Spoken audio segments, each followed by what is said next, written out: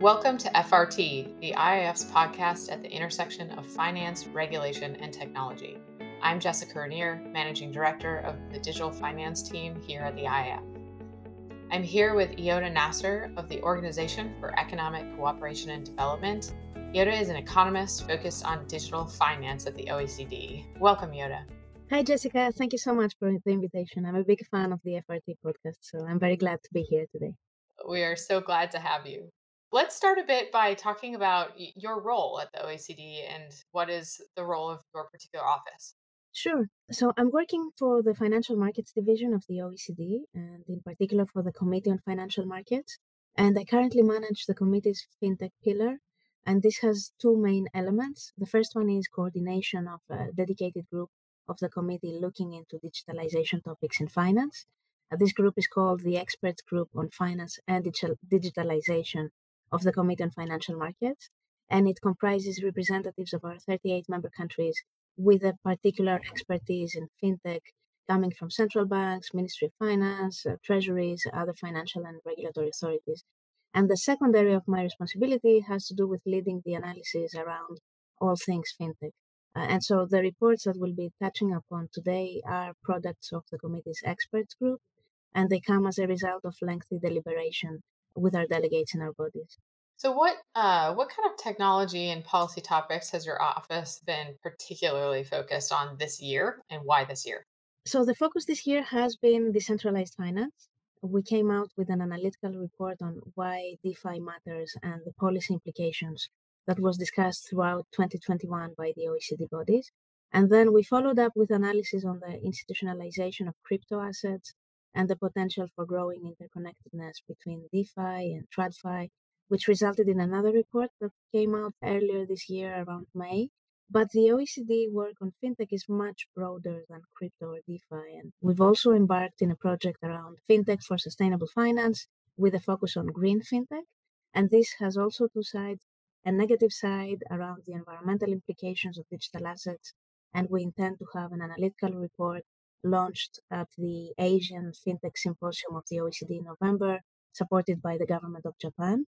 And then we have the positive side of how fintech innovations can actually support the climate transition and the uptake of more sustainable finance products.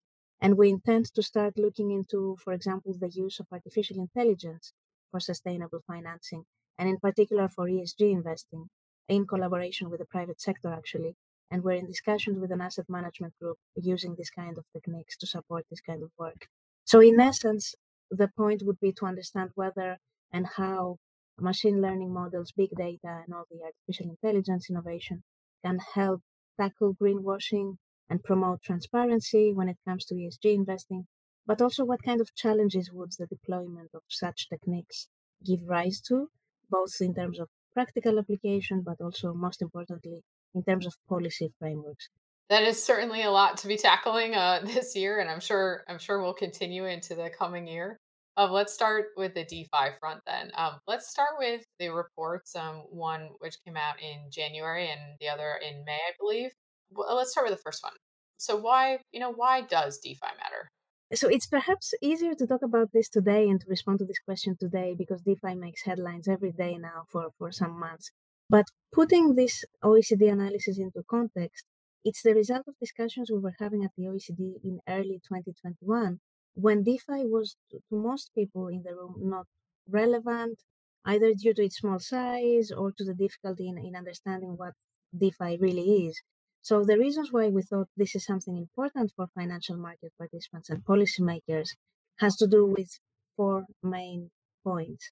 And the first one is, of course, the speed of growth of the DeFi market. And of course, in the context also of the broader growth in the market for crypto assets.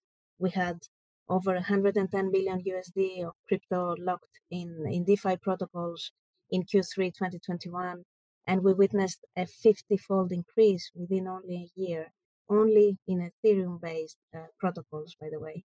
And this in itself is noteworthy.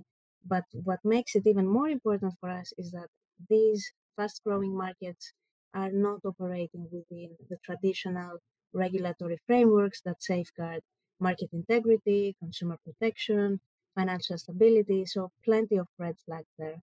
And then the second reason is that this kind of activity is very highly linked to the mainstream crypto, that is Bitcoin and Ethereum. There is recycling of profits, there are feedback loops between the two markets, which means that DeFi is also very highly volatile. And then the cherry on top is the use of leverage in this space. And leverage, as we perceive it, has been the most powerful driver for DeFi development in the past months, and it really intensifies the fragility of this market. Now, the other very important development was the increased institutional investor interest and also adoption and investment in crypto assets. And this means that there is potential for growing interconnectedness between the decentralized finance market and the traditional financial markets that we know. And so we deep dived into this at the second report that we published later in the year. And the last reason, and perhaps the least explored reason of why DeFi matters, is that this kind of development has a lot of possible benefits for the markets and their participants, both in terms of speed of execution, reduced transaction costs, disintermediation, all that possible benefits that can allow for more efficient transactions, atomic settlement, and all that comes with it in terms of possible benefits, but also in concept a more equitable participation of the users, depending, of course, on the design of the governance structure of this kind of markets. And we did indeed see huge waves of innovation in the DeFi space, and all that happening in an open source manner, which means that there is potential to promote innovation and financial inclusion depending on the design. Of course, this is theoretical benefits that we have not seen as of yet, for reasons that we can discuss a bit later. So, taking a closer look at your second report that was focused a lot more on the institutionalization of crypto assets and the DeFi, TradeFi interconnectedness, tell me a little bit more about that and what's important about that institutionalization. One very interesting evolution that we've seen in terms of DeFi protocols tailored for institutional investors is this kind of new suite of DeFi protocols that are based on permissioned networks instead of permissionless. And they allow institutional investor participants to access DeFi liquidity protocols that consist of identifiable participants. So basically, you have a pool of investors that participate in the DeFi protocols that have gone through customer due diligence, and all the AML CFT can actually be implemented. So it's a more compliant version of DeFi. And unlike the pure DeFi that operates in a pseudonymous manner, participants of these pools are whitelisted before joining the platform, so they know who is within this kind of lending protocol. And it's a very interesting one because it maybe shows us the way for the possible symbiotic relationship between traditional financial institutions and DeFi protocols that are compliant to a very large extent and can allow the financial institutions and their users and their clients to actually reap benefits of decentralized systems, be it atomic settlement, be it reduced counterparty risk, while also participating in DeFi systems in a compliant manner. And we've seen examples in the market already of this kind of institutional suites of this kind of tailored DeFi protocols for institutional investors, and I think they are promising for the future. Aside from that, of course, in the timeline and path of innovation, that it does naturally take time for benefits to come to fruition. So I'm excited to see what happens next in this space. You mentioned the connection or the interconnectedness of DeFi and TradFi, which you explored in the second report. Can you tell us any more about how the OECD finds the two to be interconnected, or talk about an example and why that one might matter? So there is limited quantitative evidence about the exact levels of institutional investors participating in crypto asset markets, but we have increased qualitative evidence based on surveys by financial institutions that suggest this kind of growth in investment in crypto assets by institutionals. Now, what is interesting is that investors are moving from the educational phase where they just try to understand what crypto is, what DLTs are, to the actual investment phase, even if we're talking about a small subset of the institutional investor space and a small subset of the digital assets, with most activity being Bitcoin holdings and to a lesser extent Ether and some of the main stable coins.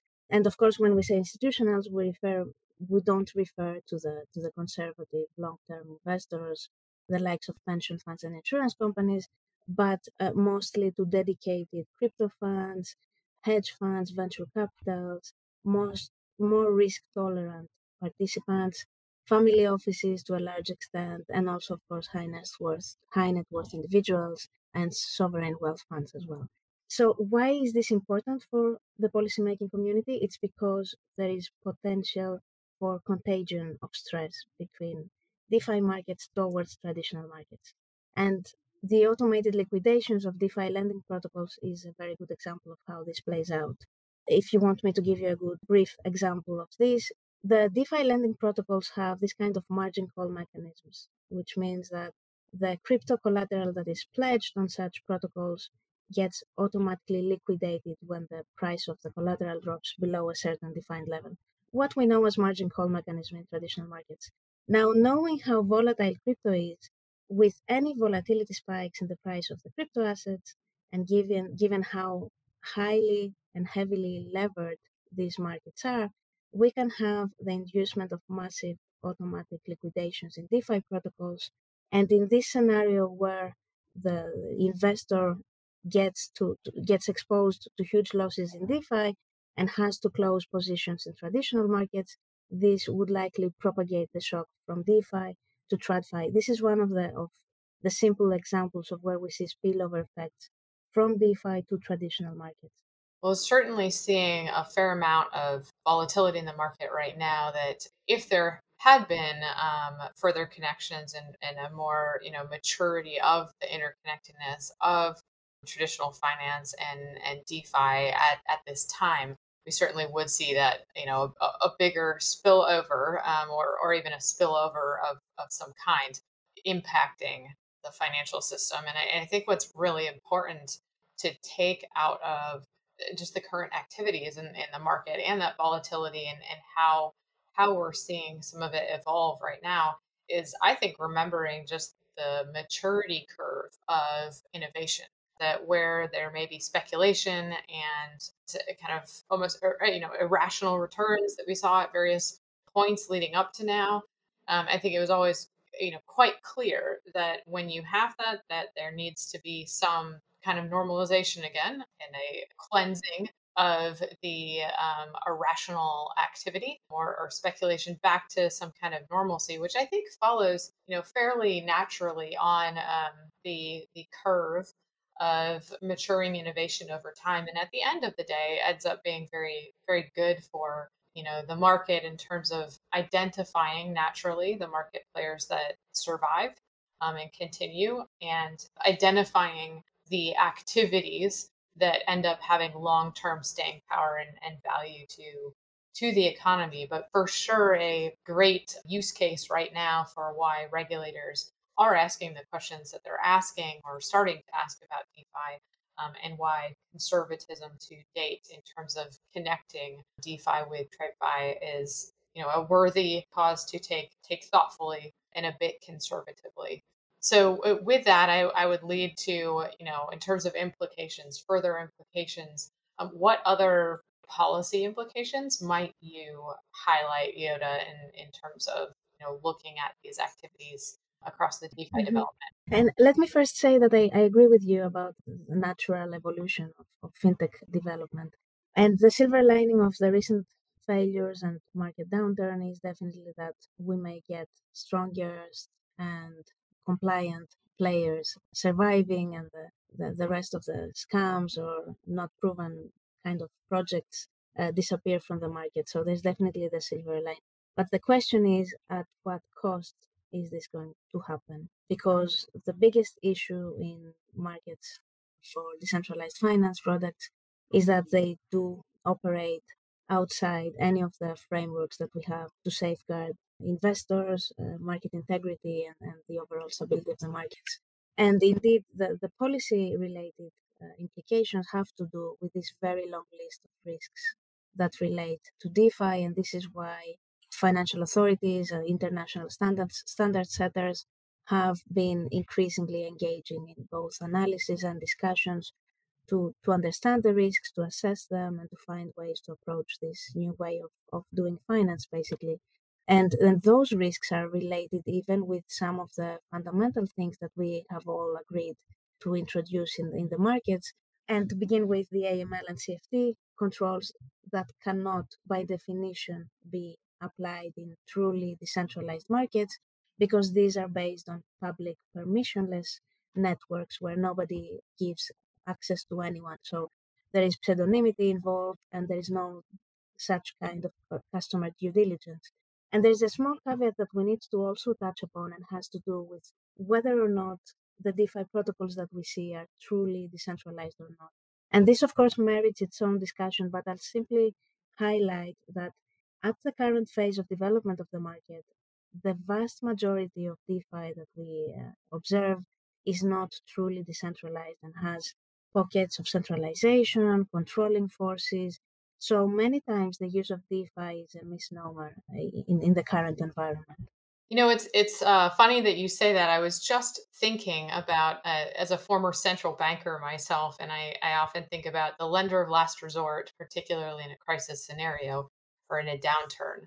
And if one looked at this as, a mini crisis, if you will, for the DeFi market right now, or for crypto, in some interpretations, I think it's very interesting that there are players in the market that are publicly acting as almost the lender of last resort for other players in the market by extending credit lines during this time. And the messages that some of those players are putting out that have received those credit lines are to reassure their customers and their participants, and consumers that their money is safe or their investments are safe, much like a bank does during a financial crisis, or did during the financial crisis, in building up or shoring up its capital. And the Fed tried to reassure people, that the banks were sound and solid, and that their money was safe, to stop a run on the banks.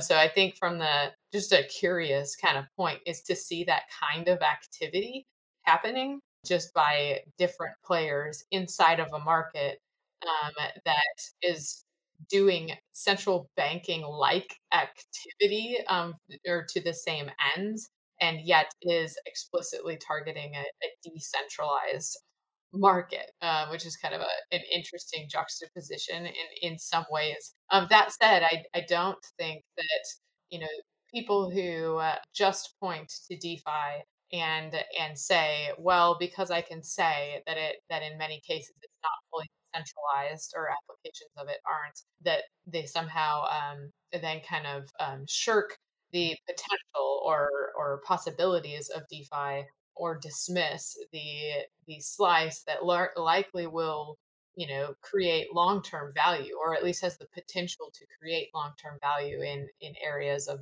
the economy going forward.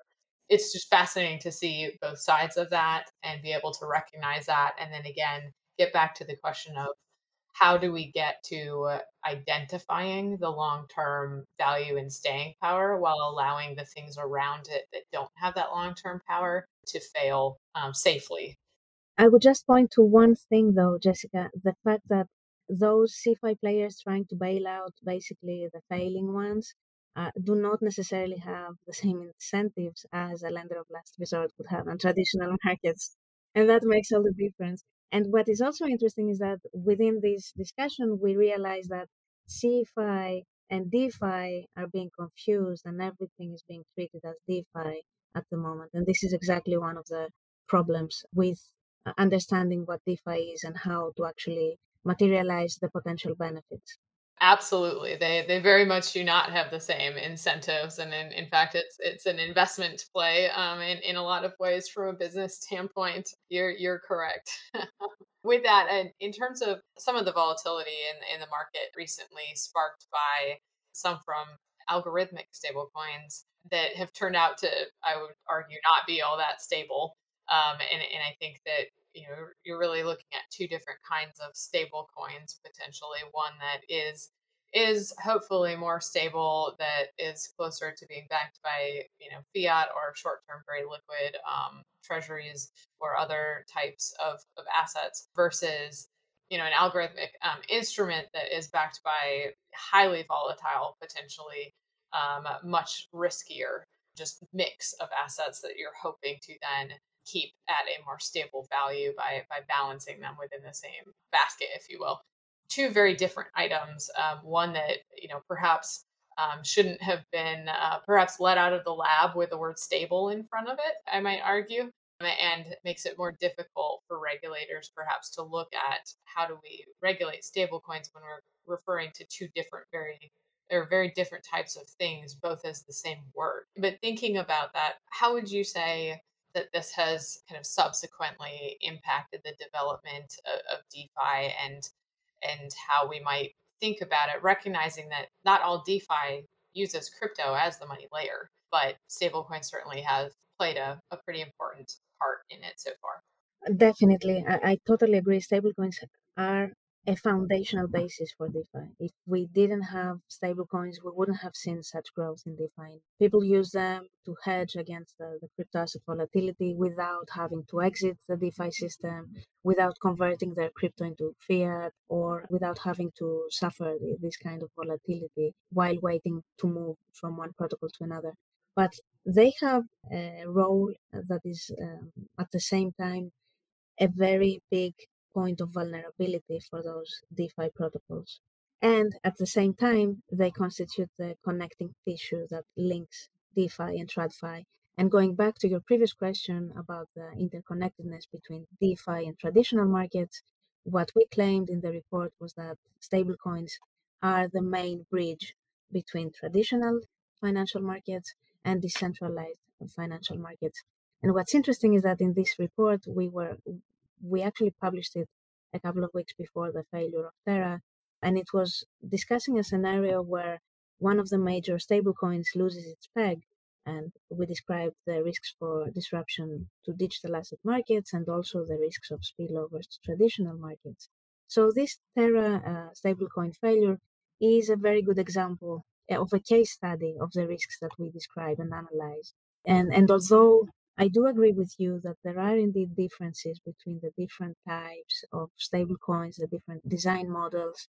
I do have to say that Terra was, again, it was not even decentralized. We saw controlling power of the founder on it. But nevertheless, the run risk that Terra experienced is something that applies equally across the board of stablecoin arrangements. And in the case of those backed by reserve assets, there are many factors that can, again, undermine the investor confidence. For example, there is a lack of transparency around reserve assets, and we hear a lot this week actually around Tether again. There's lack of clarity regarding the redemption rights of the holders. We can have operational risks and disruptions, and we know that there is a risk that any kind of sudden event that undermines investor confidence can actually lead to similar self reinforcing cycles of redemptions, of fire sales of the underlying assets. And it can turn into a classic band run situation, as we have seen with Terra. And this is exactly where the interconnectedness lies, because such fire sales and mass redemptions of the stablecoin reserves could actually disrupt critical funding markets. We know that, for example, commercial paper constitutes a very big part of some of the dominant stablecoins, such as Tether. And this could potentially impact financial stability overall, given, for example, the weight of commercial paper in the reserves and the fact that they constitute today one of the largest holders of short-term credit globally. Yeah, certainly. I keep thinking about just how curious it is, or curious and yet predictable, right? And is that we go through cycles where we look at, we have innovation in financial markets and in instruments, and then we assess what risk that innovation poses to the financial system. And in each one of those cycles, the innovation is different, But if you consider what is the risk at the end of the day, there's far less difference than than there is similarity, I think, oftentimes. And in here, increasingly seeing the same concept of either a run risk or leverage or mismatch of liquidity, things that are very familiar to central banks and regulators, and not questions that they haven't dealt with, but just looking very different in terms of a different technology that is effectuating it, and perhaps a different set of market participants behind it. In this case, where you have a much more entrepreneurs behind this particular movement and wave of financial innovation, as opposed to some of the kinds of assets and instruments that were created, back during the financial crisis, that were more on the traditional banker innovation side, as opposed to bringing a lot of the more Silicon Valley entrepreneurial community in that is a little bit less familiar by nature with some of the traditional questions around bank run risk and traditional regulation.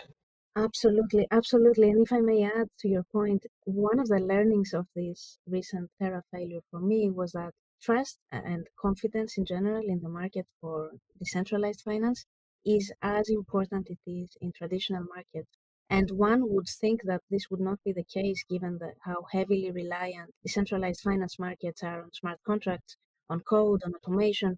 But actually, investor confidence and behavior is crucial in these markets as well. And we saw this with the subsequent depegging of Tether on the first day of the failure of Terra, right? And the 7 billion of Tether redemptions that day alone. So it's a very important learning of this failure for the similarities between traditional markets and this kind of new wave of financial engineering in decentralized finance markets. Certainly a lesson in that the fundamentals of what keeps an economy afloat and allows for economic growth and just basic stability certainly don't seem to change much, and probably won't. Right? It's the fundamentals that are the bedrock, and then there are certainly new ways and potential for new ways to go about executing pieces of that growth, or pieces of various transactions, and gaining efficiencies. But at the end of the day, again, the numbers are the numbers, the fundamentals are the fundamentals, and the math wins at the end of the day when the math starts looking a little irrational. So I know that we've focused largely on DeFi so far, and this has been a fascinating discussion. Let's discuss some of the other initiatives. I know you started off earlier in our conversation with a much broader range of activities that were at play. What's another initiative that you're leading that perhaps you'd want to highlight for our listeners? Sure, with pleasure. Something completely not related to crypto asset markets. So the OECD is working currently on a technical support project in the Czech Republic in Europe, a project that is funded by the European Union. And so we are implementing this in close collaboration with DG Reform and the Czech Ministry of Finance. And it comprises a feasibility study around the potential of data for financial services and the possible establishment of a sandbox in the Czech Republic to allow fintech innovation on the basis of data sharing, data usage. And I have to say, we're very excited about this project, given that it focuses on data. And what we've realized throughout the years of doing analysis on fintech applications in finance is that data is a key component of any and all innovative fintech mechanisms. So, whether it's alternative data, big data being used by intermediaries for credit scoring, financial data used by fintechs to build new products and services, machine learning models that are only useful if they have massive amounts of good data. Everything that we've looked at has a big component of data. So we really look forward to doing this analysis and to helping promote and accelerate fintech innovation in the Czech Republic and more broadly. Yes, I feel like the word data you can put on pretty much every topic. For sure, the building block of what we do in finance and even our daily lives is data focused. It actually almost concerns me how much data is out there about any one given person at a time, and yet the questions of how can we harness that data or use that data to bring value to the market, but then value to consumers in their ability to control their own data to some degree, and share it with the entities that the individual wants to share their personal data with, while making sure that we have ways to safeguard it and it's kept safe. And there are certainly challenging questions. I know that there are many jurisdictions that either have moved forward various open banking regulations, open finance regulations, pushing for even the further question of open data. And each kind of jurisdiction's in a very different place. If you think about those kind of data dynamics globally, what observations might you have about what we're seeing? There is indeed this shift from open banking to open finance and open data more broadly. I can say that open banking has been around for some time now, but it has been implemented at different speed and different levels. So one of the things we intend to do at the OECD expert group on finance and digitalization is to actually take stock of the ways open banking has been implemented by looking at the different frameworks and how these are transitioning or not towards a more broad open finance framework. And of course, all these considerations that you've mentioned around privacy, consumer consent, the use of APIs, whether there are standards or not, how this has actually led to more fintech innovation, to what extent it has actually helped accelerate fintech development or not. All these are considerations that we will be looking at in the course of the next few months. And I will be happy to report back, Jessica. Okay. Well, very, very exciting. I'll come asking for your findings. Well, thank you very much, Iota, for being with us here today and for sharing your views and particularly on your recent work on DeFi. And like I said, I will come ask you about that new report when you have finished the study. Thanks to our listeners for tuning in to this episode of FRT today, and we look forward to having you join us again in upcoming episodes. You can always check them out on the IIF website as well at iif.com.